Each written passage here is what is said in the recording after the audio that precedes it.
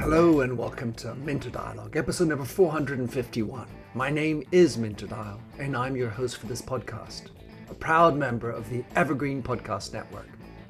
For more information or to check out other shows on the network, please visit evergreenpodcast.com. This week's interview is with Nathalie Nahai, a prior guest on my show.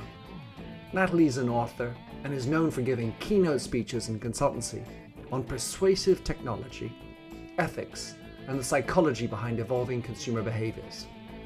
A member of the BIMA Human Insights Council, she also hosts the Hive podcast and contributes to national publications, television, and radio on the impact of technology in our lives.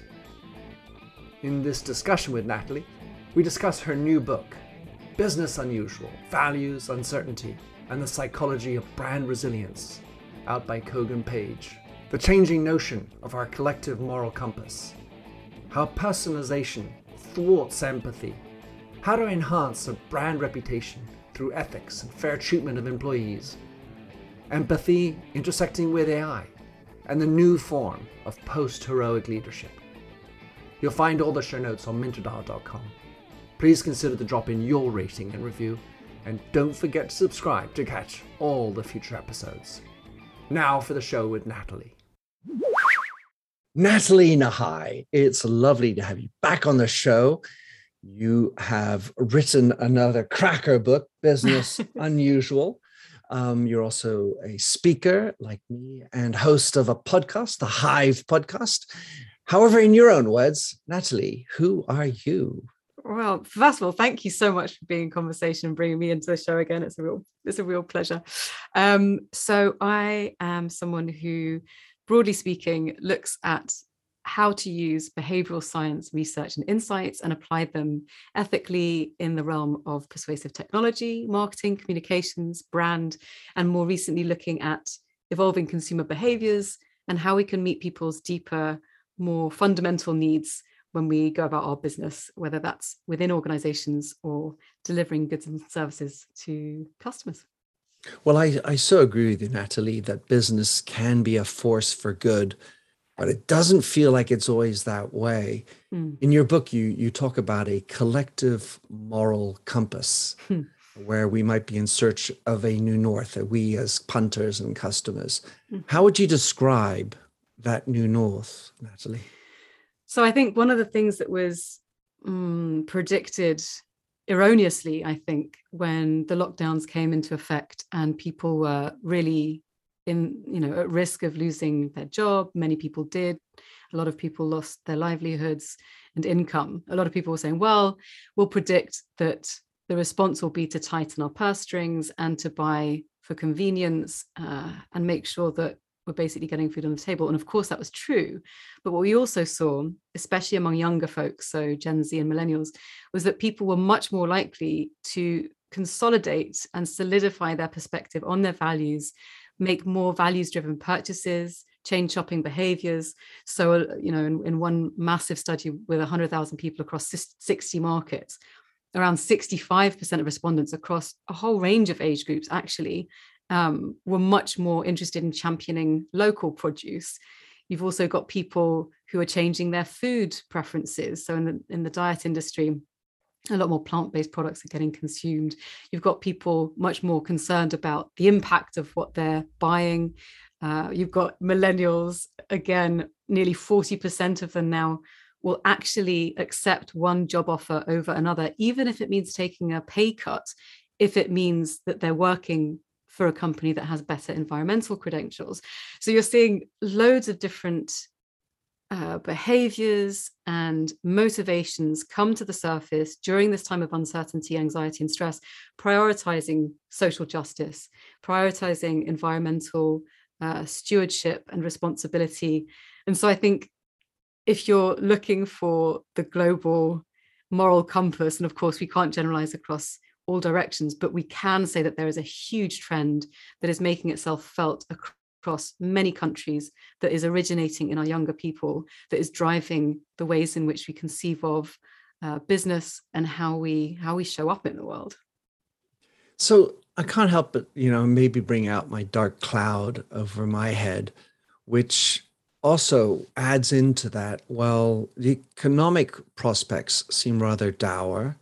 Mm. With the environmental issue, it better be we should stop consuming stupidly, which corroborates, if you will, the economic story. So consumerism, hyper consumerism, we should stop buying so much stupid things made in cheap ways by children and so on. Yeah, yeah. And so actually from another angle, even capitalism and democracy are under siege. Mm. It seems like it's going to be a very difficult future to make business and hire people who are motivated to work Yeah. for you.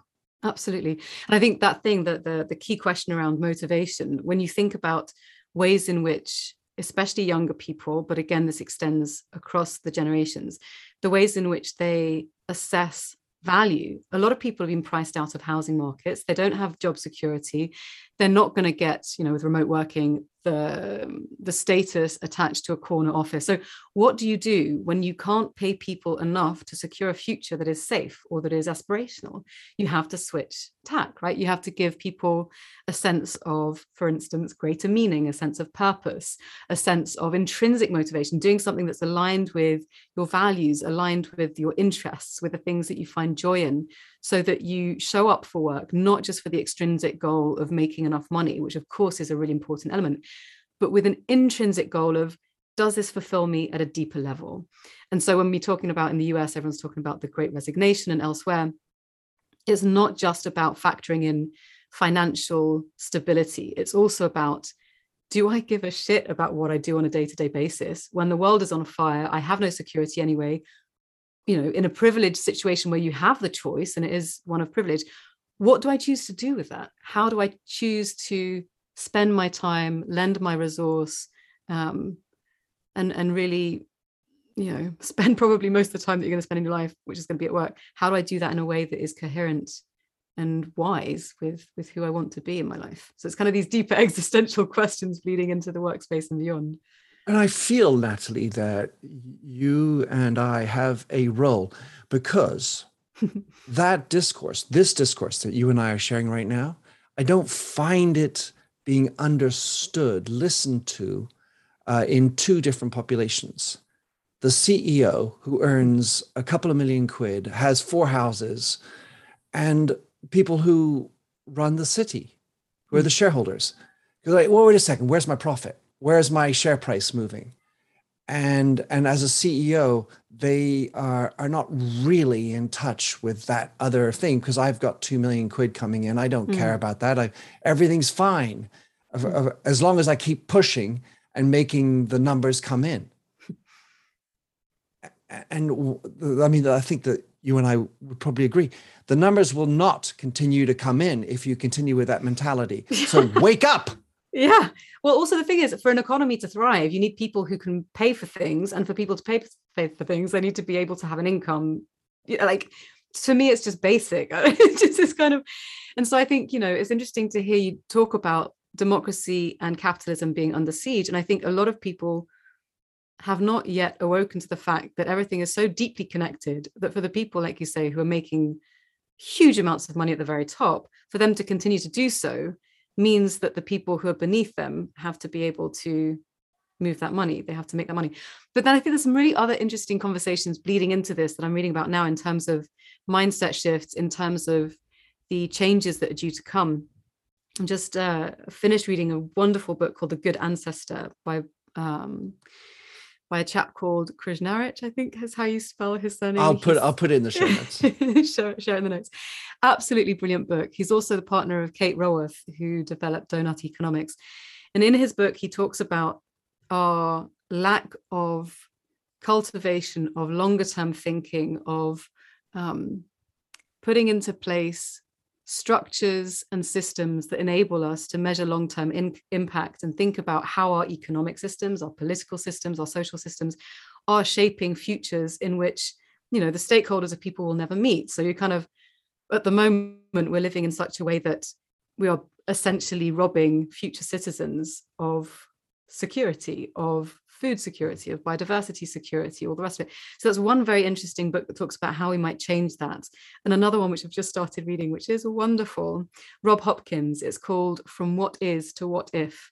And it looks at some of the ways in which we can conceive of alternative futures with all of his work in transition towns, which model vastly different ways of doing things, centered on community, on celebration, on local resilience. And I've been reading elsewhere about, for instance, localized currency, like Bristol coin or whatever it is. We're seeing these extraordinarily interesting grassroots changes that I imagine many people at the top of these systems who are benefiting from, well, legacy structures will probably not have that much connection with, awareness of, or interest in. And they're going to get bitten by this because change is only slow until it starts bursting out into the mainstream. And by then, the roots have already taken hold. And people are not paying attention closely enough to all of the shift, the positive work that's being done. I'm kind of going off in a tangent here, but that's where I find myself most invigorated and excited at the moment, because there is so much change that's happening. Dory Clark wrote the book just now called The Long Game. And it's like this, where's the short-term fuse to our changes in order for us to thrive in the longer game?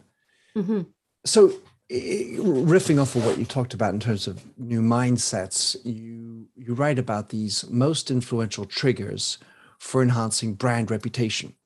And I definitely looked at the list of 4 twice.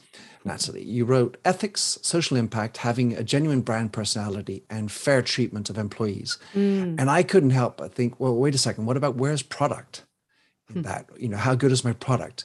So explain to us how these 4 elements are triggering better brand reputation.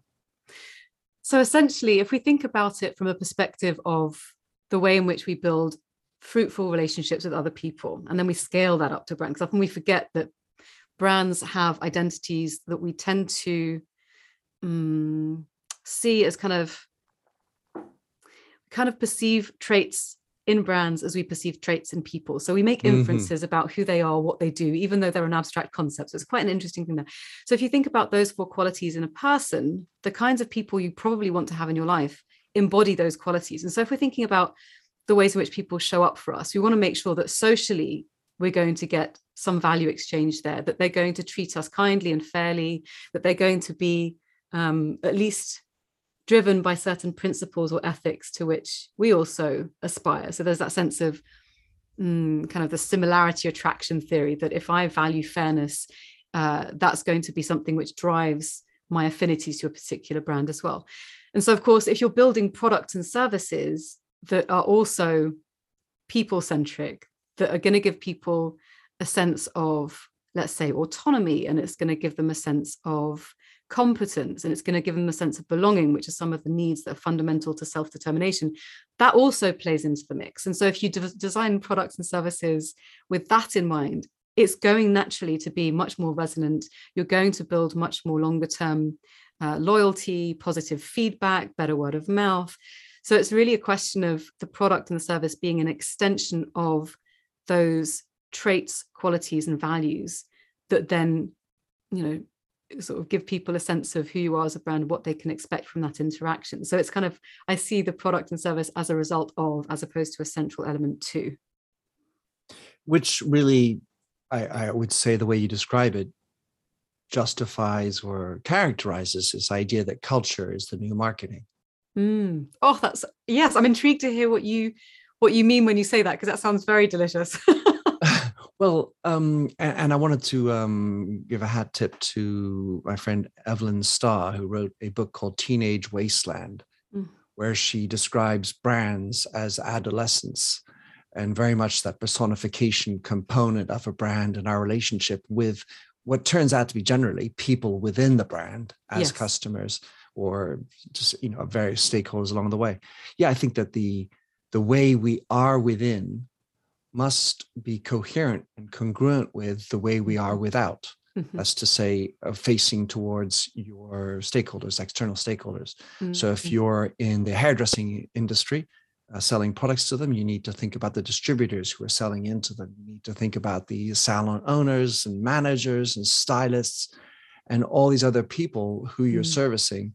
But you need to be managing your internal team in a way that's coherent with the way you're trying to sell to the customers, sell through the distributors. And everybody should feel part of that family, belonging to it. That's the general gist behind it, which I think really speaks to these 4 notions of your ethics. And Nathalie, I wanted, since you have all this background in psychology, I wanted to dig in on ethics, because my sort of gestalt talks about needing to be yourself at work. And the way I'm not like an ethicist or a learned person, but for me, ethics is deeply personal. And therefore, what you're saying is we need to be deeply personal at work. Yeah, I think it's an interesting one. So I think when we're talking about ethics, we're talking about the qualities or characteristics that shape how we behave and also why we behave certain ways. And I think it's intractably linked to values. So if you have a value, for instance, of universalism and benevolence, and you want to ensure that you are extending stewardship and goodwill as best as possible, not just to your fellow people, but to all of the other species that we inhabit this world with, then that value will translate into ethical principles, which might be principles around not polluting, or principles around regenerating land when it's been impoverished, etc. And so I think if we're thinking about values espoused through a code of conduct, which can be conceived of in the abstract form as ethics and embodied through a set of principles. So I believe in, I feel motivated and believe in the values of benevolence and universalism. Ethically, it means that I believe in these specific practices, or I want to make sure that I'm upholding certain rules. How do we check those rules are being implemented? Well, the principle might be, if I believe in not polluting, we're going to make sure that we are testing as a company the waste products of whatever it is that we're creating. So you can kind of follow through this chain from abstract to something quite concrete. And I think if you can do that, you'll find that while the ethics and the values that we embody are very personal, they also have some deeply universal qualities to them as well. So it may be that what I specifically care about might be the environment, but of course that is deeply linked to social justice issues, as we've started to see in a lot of more mature movements. When you talk about human rights, we're also talking about a wider net of interconnected concerns. So as soon as you zoom out from the personal, or you zoom deeper into the roots of where those things interconnect with other systems of thinking on a wider level, you see that these things are very much interconnected. And so I think when I think about the ways in which we personally choose to engage with certain brands or in certain businesses or in certain behaviors, there's also the question of, well, what are the values that I see other brands espouse that connect with these deeper set of values that I have that allow me to live in an ethical way? So it's finding a specific way for you to personally show up and mapping that onto a larger movement, a larger set of values that then allow you to kind of, through your work or the brands that you consume, allow you to find vehicles to express those values in a way that is ethical, bearing on your particular set of codes of conduct. That's quite a long answer. Does that make sense? I don't know if I've kind of rambled off into the organic weeds. All good, Nathalie. I absolutely love it. And obviously this notion of breaking down or rendering concrete these abstract terms is such the necessary thing to do. And everyone can have a word, a value, they can have the same one, but it's the expression of it that companies or leaders need to pull out. So another thing, now we've been talking about personal issues, and I loved how you highlighted this idea that personalization thwarts our empathy. Because if there's one thing anyone in marketing is doing, it's all about personalization and hyper personalization and make everyone feel like an individual and everything. And there you are saying, well, wait a second. I'm not that you're going to say no to that type of marketing, but it actually hurts our empathy. So, since I'm interested and invested in that topic, explain to us how a marketer should do personalization, or at least anyway, why and how personalization thwarts our empathy. So I think you hit the nail on the head there with this idea of individualization. So when we talk about empathy, essentially, most of the time we're talking about affective empathy. So feeling what it feels like to be in someone else's shoes, not just having the cognitive empathy of thinking what it might be to be in their shoes. So we're talking about something which is embodied. It's a felt sense of, I get more of your experience by having experienced your story or having heard an anecdote that somehow puts me in mind and in emotion of what you experienced. So with empathy being that, putting ourselves in someone else's place, in order to do that, we need to be taken out of our own, right? Because we have our own limited set of experiences, biases, histories, etc.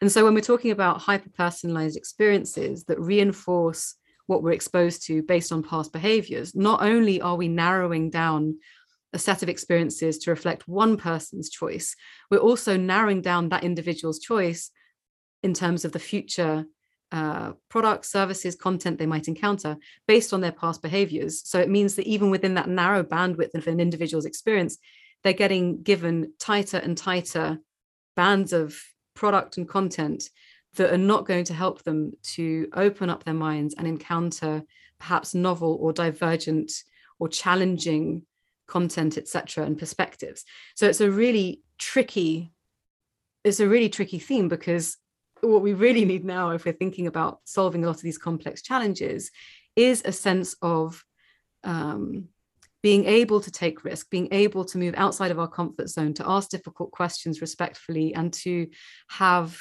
our ideas challenged and our assumptions broken open so that we can actually grow. And this is one of the most important needs as humans. We have to be able to grow, we have to be able to learn and to develop. And at the extreme side of the personalization equation, we're really stripping that away from people. And so that's what I think about and mean when I'm talking about personalization thwarting our capacity and our ability to encounter experiences that will allow us to become more empathetic. My name is Cindy Burnett, and each week I interview at least 2 traditionally published authors on my podcast, Thoughts from a Page. We talk spoiler-free about their books, so you can listen whether you have read the book or not. And then we delve into things that you most likely won't hear about anywhere else. The importance of the cover design, why they included various aspects of the story, personal details about both the books and the authors' lives, and so much more. You can find the podcast on every major platform and learn more about it on my website, thoughtsfromapage.com. Thanks so much for checking it out. And interestingly, Nathalie, you also talk about artificial intelligence and empathy, a topic even nearer to my soul through my Artificial Empathy book. And you say it is the most difficult ability for AI to replicate.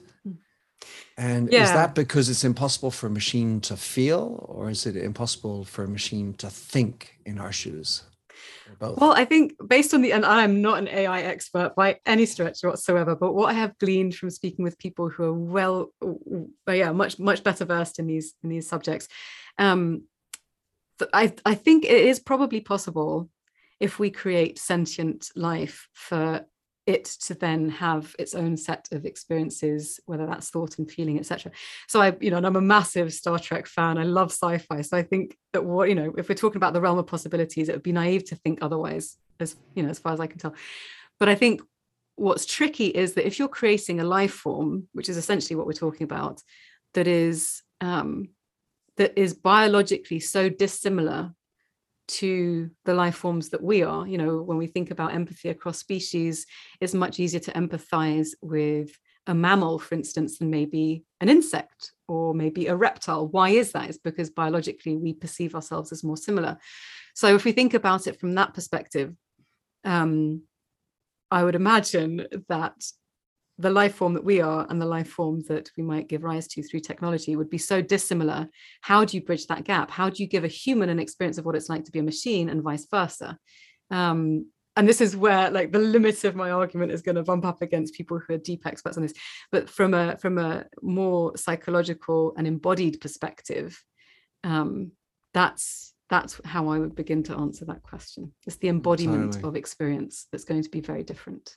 Yeah. And ultimately, well, at least even before that, actually, there's a bigger question, which is the ability for a machine to have that empathy.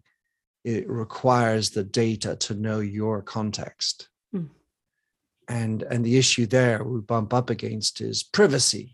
Holy smokes. Oh yeah. And how much data are you prepared to give to a machine or trust in a company that's going to manipulate that data potentially to flog you more merchandise because they know who you are and what you are thinking. Yeah, well, exactly. And I was just reading headlines this morning. I've not dived into the article, but I was reading about headlines around the harvesting of facial information that has been happening, and the new, I don't know when this episode is going out, but the new issues around, do consent and privacy around that. And so, there are so many complications and potential human rights abuses connected with the harvesting of personal information, whether it's biometric stuff, whether it's data that we harvest from people's online activities and what have you. It's just, it's an area that definitely needs to become a bit more mature before I think we can even begin to address in a meaningful way the ways in which we use human data to furnish AI with the right information to be able to build models that allow it to create some sense of empathy with humans. I mean, it's just, my concern is that we don't do that because it's slow and it's time consuming and it's based probably not out of financial motives, but again, it comes down to values and ethics. So who's going to put in the work? Not well-funded groups of people, that's for sure. That's where we come in, Natalie. I feel like I wanted to just address another chapter in your book, which is all about adapting to virtual first relationships, since we're sort of in the world of tech and humanity. So first of all, talk us through the problem that your chapter puts down. Sure. So we're talking about virtual first relationships. There's quite a lot of things that spring to mind in terms of some of the themes that are the most tricky. One of them, and I'm quoting a wonderful psychotherapist, her name is Dr. Gillian Isaacs Russell. She talks about functional equivalence, the idea that our conversation, as enriching as it is not functionally equivalent. It's not the same as being face-to-face with one another, doing this interview in a studio with a cup of tea, and that is really central to the issues that then arise when we're talking about virtual first or virtual primary relationships. So let's unpack that a bit. So functional equivalence means that the two experiences are pretty much the same. So the virtual and the in-person. The things that make them so dissimilar include everything from having a limited range of cues to work from. So we're just talking about the content of our speech we've got access to. We've got facial expressions I can see on my screen. We've got the intonation in the voice, perhaps our hands if they lift into the sphere of what the camera could capture. But beyond that, we don't have a sense of gesture. We don't have a sense of shared olfactory environment, of temperature, of scent. We don't have a sense of warmth if we're touching each other to, shake hands or to pass each other, a microphone or whatever it is. We also lack the physical, or the microbes. That's a whole nother. Well, and the anti-fragile system of the immune. Yeah. But then there's also the thing of not physically moving through space to go and meet someone. So we're missing a vital aspect of how our memory is encoded. When you look at neuroscientific research around the ways in which systems in the brain that are responsible for physical, spatial awareness being connected to the systems in the brain responsible for the laying down of memory. I mean, there's some extraordinary stuff. If you migrate all of that kind of embodied physical experience of walking to a meeting, sitting down with someone, having the interaction with them, having the affordance of being able to reach out to a glass of water or to the hand, whatever, that's all stripped away when you go into a virtual environment, whether it's an immersive 3-dimensional virtual environment or indeed just a flat 2D experience. It means that the quality of the experience shifts. It's less memorable typically. We are less likely to find the nuance in the experience of the communication that's happening. So there's lots of negative stuff.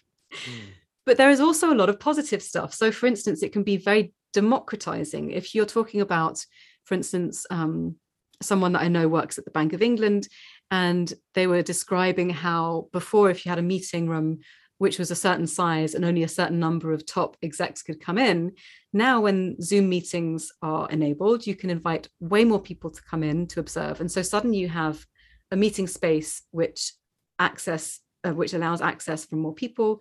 You don't have to repeat meetings because everyone's in on the same one. You have the ability for people who, for instance, aren't able or find it uncomfortable to maintain eye contact to be able to have less uncomfortable or anxiety-provoking conversations through the screen. You make it possible to access talent from all over the world, regardless of the ability to travel. So there's also the question of mobility and people who are less able-bodied. So there's also all of that element that comes into play. But one has to be very conscious and intentional about making sure that the qualities that are stripped out are not undermined by going virtual first. So being attentive to how you build culture, how you include quieter voices, how you build psychological safety, how you re-enrich the conversation with emotional content in the absence of nonverbal cues, etc. So it's a very rich area. I love it. My daughter recently began a job, and the company said, no, you're only coming into the office 2 days a week. You can choose which two, essentially. And for an onboarding process, it feels very virtual, as in non-existent. Yeah. In another way of explaining virtual. And I think that the idea of parsing out the positives and negatives, on balance, we have to absolutely compensate for those negatives and be very intentional about it. And on balance, yes, there are positives, but we really think we need to focus, because I say many executives might be saying, oh, well, at least I don't have to do the 1.5 hour commute. I can save on office space. Maybe I can chip down on the amount I'm paying people because they're just going and staying at home. Sure, I have to compensate by having a better microphone and a better, other material to make it happen. But it's very quick for them to, I think, come up with economic ideas, efficiencies and effectiveness. But I feel like going back to our initial proposition, which is around the notions of ethics and how we treat our employees in a fair way, I think there's got to be we have to step up in terms of the regime or the regimen, how companies are dealing with this idea of hybrid or digital only.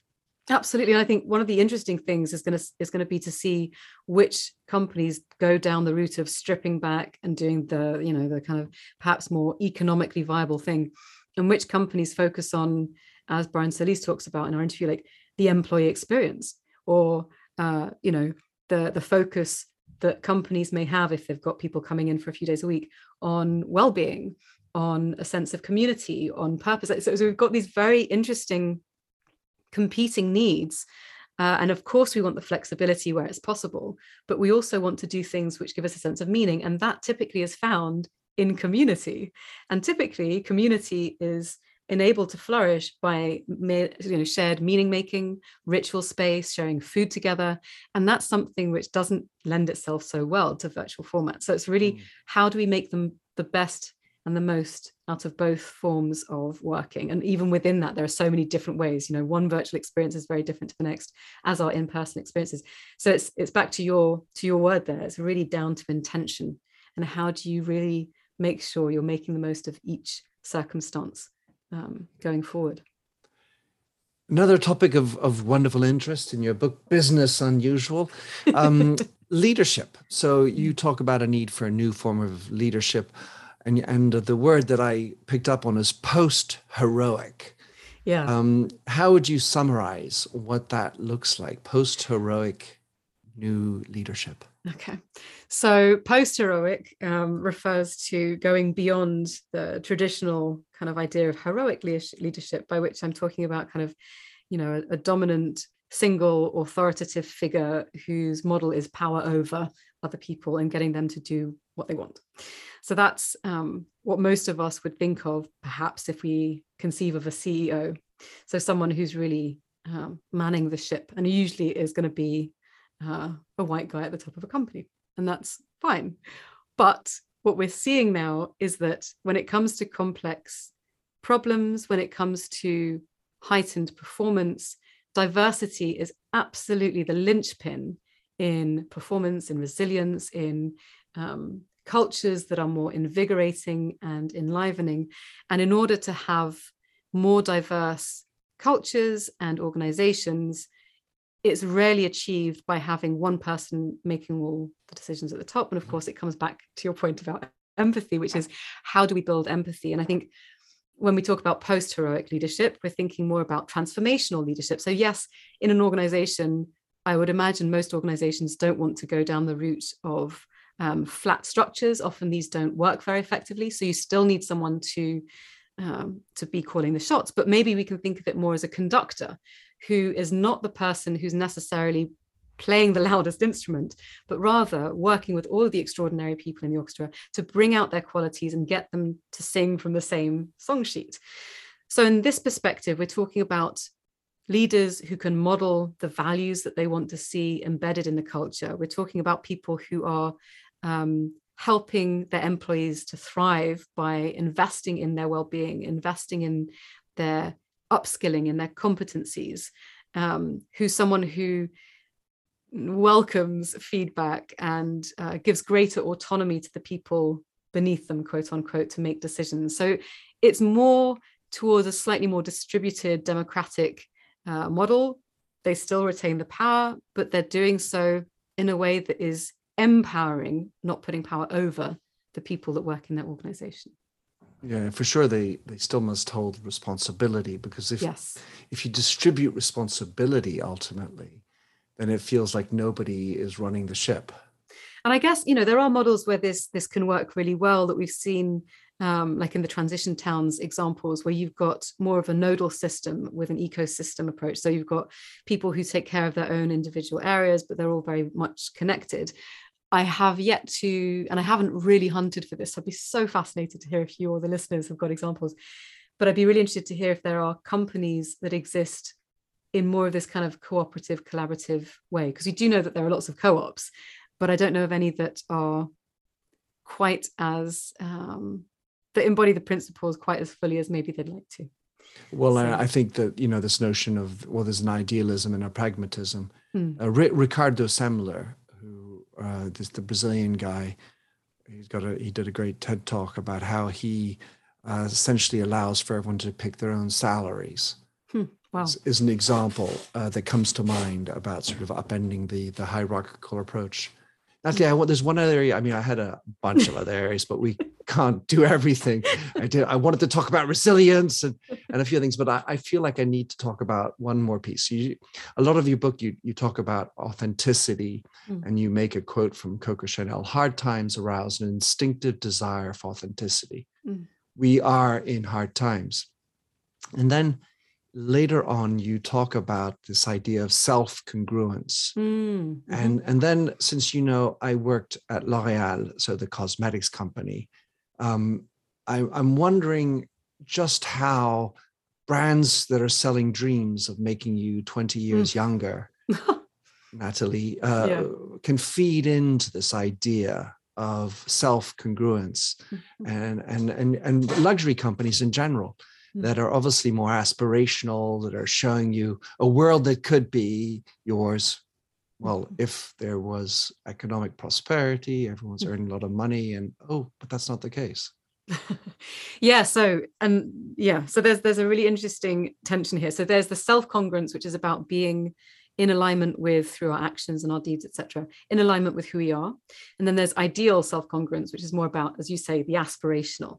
And I think what's really interesting is that a lot of companies historically tend to sell you the aspired reality. So you aspire to be this young, you aspire to be this thin, and they aspire to whatever the fetishes of the time. So this moment in time, we fetishize youth, and it may be, plump bottoms, or, whatever it is. And, in the 1800s, it was something completely different. So whatever the aspiration is of the specific time and culture in which we live, companies are going to try and milk that. Now, you also have some really interesting examples of when companies buck the trend, because obviously, if you're constantly sold a dream of being able to look like you're 20 and you're in your 50s, and what's wrong with being in your 50s? I think that's brilliant if you get to be fit and healthy and live a full life. Like, that's what I want to aspire to. But if you're telling people that they can have something that they cannot have, to your point, at some point, there's going to be a dissonance between your actual experience of who it is to be you and who you want to be. And so that's when you end up running into deep problems, which makes space for other companies to say, well, don't worry about the aspirational stuff. Maybe you are, for instance, if you look at the Dove campaign, beautiful as you are. Or if we're thinking about being represented in all of the skin shades, all of the mobility that we have, all of the age differences that we have, whatever it might be, all of the diversity that exists within a vibrant human population. If you say to people, who you are is enough, you're okay, let's celebrate that, then you're talking about giving people permission to tap into a lived experience of their own, which is validated, it is seen, it is made meaningful. And I think that is much more deeply powerful over the long term than the aspirational self, which is perhaps completely impossible for many people. And it's not to say that we shouldn't encourage people to aspire to live out their dreams or their goals. I think that's really important. But it's also about having a deeper recognition of our shared humanity and the diversity that exists and that should be celebrated. So I think that's the key thing. It's how do we show up as brands and appeal to the people that we want to appeal to in an authentic way, in a way that celebrates and empowers who they already are, because that's going to be a lot more resonant than selling them a pipe dream, in my opinion. It makes me think that, and clearly I feel like we do need to have ambition, but it's sort of taking the I out of ambition and making it more about we. You need to make the individual feel heard as a collective, and now it's a bigger collective, this moral compass we're talking about, because it includes the earth, it includes people we're not used to necessarily having in our midst. Yeah. Nathalie, how much fun was this? So much fun. Very existential. Indeed. How can someone follow you, track you down, use your services, and of course, get your book, Business Unusual by Kogan Page? Thank you very much for asking me. So best places to find me, nathalienahai.com. You can also find me on Twitter, Instagram, and LinkedIn, Nathalie Nahai. And for the Hive podcast, that's housed in many places. You can find it on Spotify, on iTunes, on Stitcher, SoundCloud. And if you want to get in touch, just reach out to me via my website. And the same goes for the book. You can check out businessunusualthebook.com, an extremely long URL. And you can also check out a free tool which I designed in collaboration with Dr. Kiki Leutner of Goldsmiths, called thevaluesmap.com, which is a 40-point questionnaire. It's fun, it's interactive, and it gives you feedback as to the values that your organization espouses, and then how to embody that and express it through your mission, your culture, your branding. And it's really to help people grasp the idea of what values are, analyze what's important to them, and then express them with more purpose, I guess, and clarity. So those are all of the different things that you can check out. And suffice it to say, thank you so much for creating the space and hosting such interesting and meaningful conversations. Hey, Nathalie, my pleasure. I validate the values exercise. I did it myself. I very much enjoyed it. Thank you again, Nathalie. Thanks for having listened to this episode of the Minter Dialogue podcast. If you like the show and would like to support me, please consider a donation on patreon.com/MinterDial. You can also subscribe on your favorite podcast service. And as ever, rating and reviews are the real currency for podcasts. You'll find the show notes with over 2,000 and more blog posts on minterdial.com. Check out my documentary film and 4 books, including my last one, You Lead, How Being Yourself Makes You a Better Leader. And to finish, here's a song I wrote with Stephanie Singer, A Convinced Man.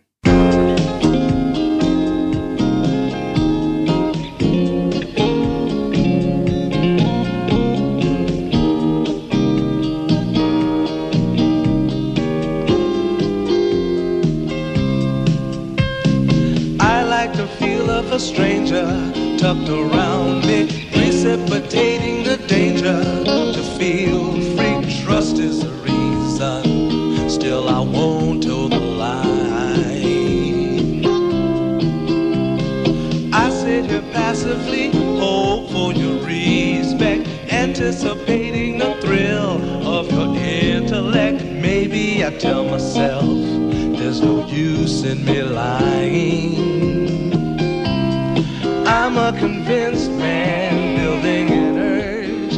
I'm a convinced man to live and die submerged. A convinced man in the arms of a woman. I'm a convinced man, challenge my fate.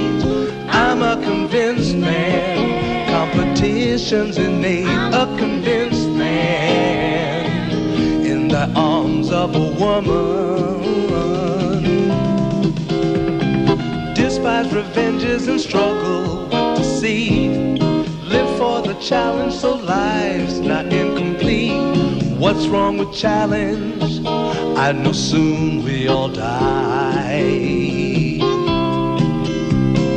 I like the feel of a stranger tucked around me, precipitating the danger. To feel free, trust in my reason, and let me show you why. I'm a convinced man, practicing my lines. I'm a convinced man, here in these confines. A convinced man in the arms of a woman. I'm a convinced man, admit to the test. I'm a convinced man, I'm ready for an arrest. I'm a convinced man in the arms of a woman.